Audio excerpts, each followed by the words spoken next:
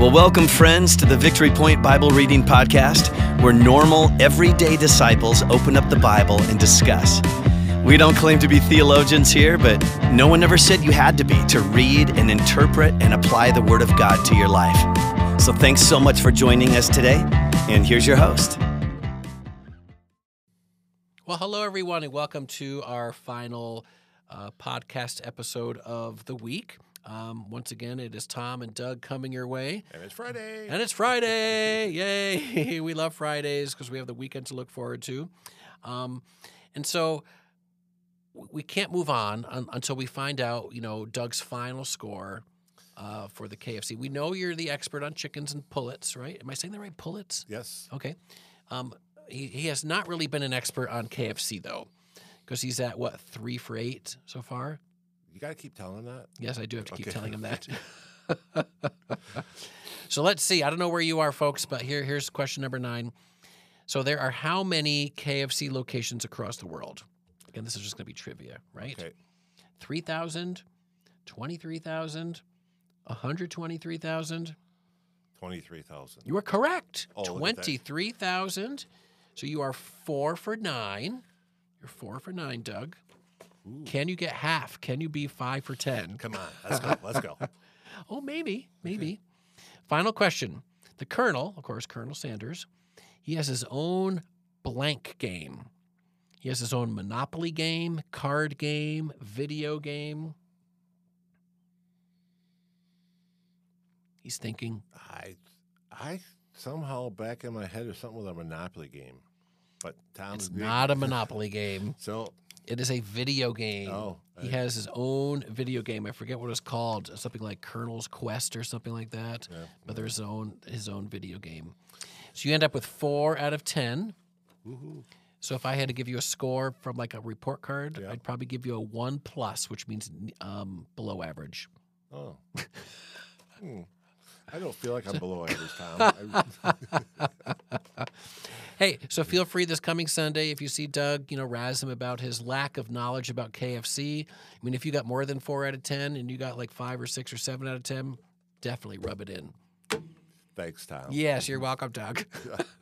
I just knew you were going to do something for this week for me, and I thought, I know. He's going to make it about something I don't know, and I don't ever go to KFC. I know. Well, I don't think most people, even if they eat at KFC, would know No, these probably things. not.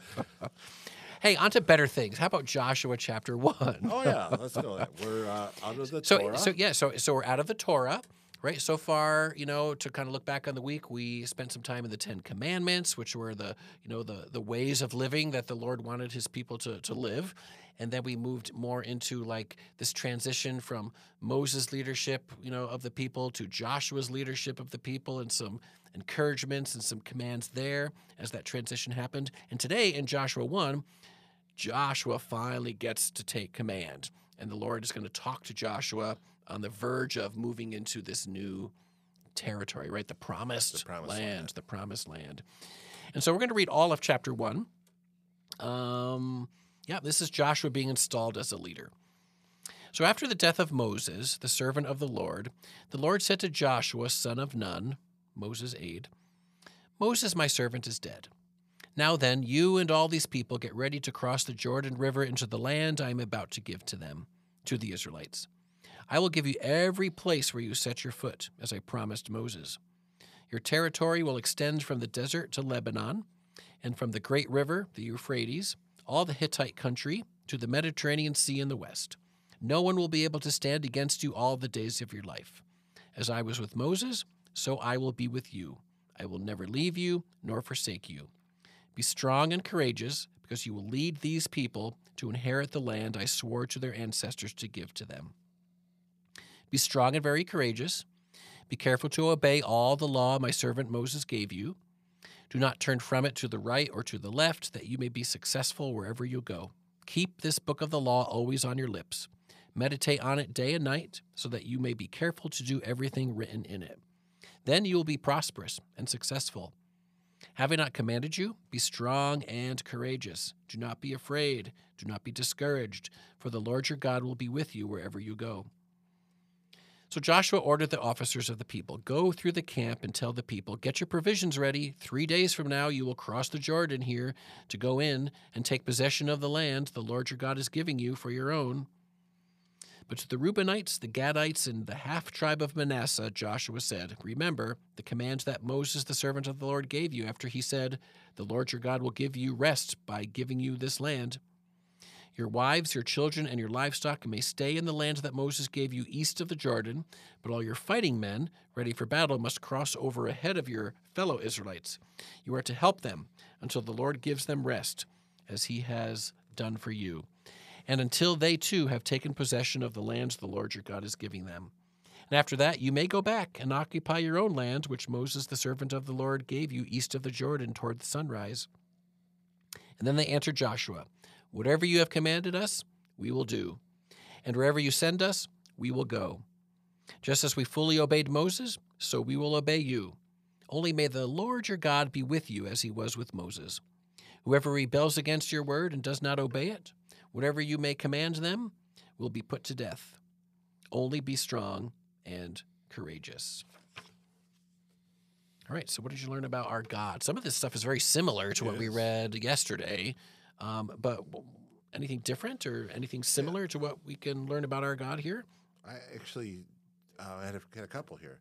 One thing that I noticed, and because as Moses commands Joshua in our last chapter and tells him to be strong and courageous, I realized that God is the one that chooses his leaders. And it seems like, it doesn't seem like, he equips him to lead his people the way he wants them to be led. So he chooses and equips the leaders for the tasks he has. I like that. Right? Yeah. He chooses his leaders. He equips his leaders. Right. I mean, he tells Joshua all the things he wants to do, how he wants to do it, and he equips them with obviously strength and courage. Yes. Because I think Joshua had a fair amount of strength and courage before he was chosen next leader when he went, and explored the Promised Land. He was one of those spies. That's right. And so he had, obviously that was strength and courage, but God gave him all the strength and courage he needed to do this task, because obviously we know the end of the story, and they did very, very well. Right. So yeah, and I noticed some of the same things as yesterday, right? Some of the same wordage, right? So I will be with you. I will never leave you. I will never forsake you. I use that word sticky, right?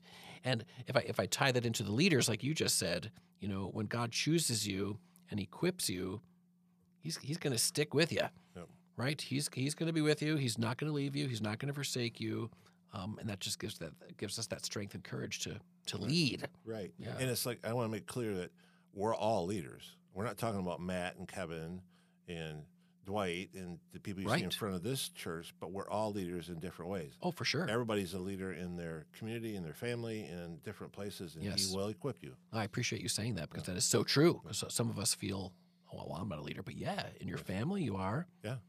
Right, among your friends. Your kids, doesn't matter your gender, you're a leader. Right. It does not matter. So... Now, what about people? Like, what do we learn about I got God's... one more thing. Go ahead. I learned please. In verse 14, I kind of picked up on this, and it's really off from what we've been talking about the whole time, but it just kind of hit me, is God is a protector of the vulnerable.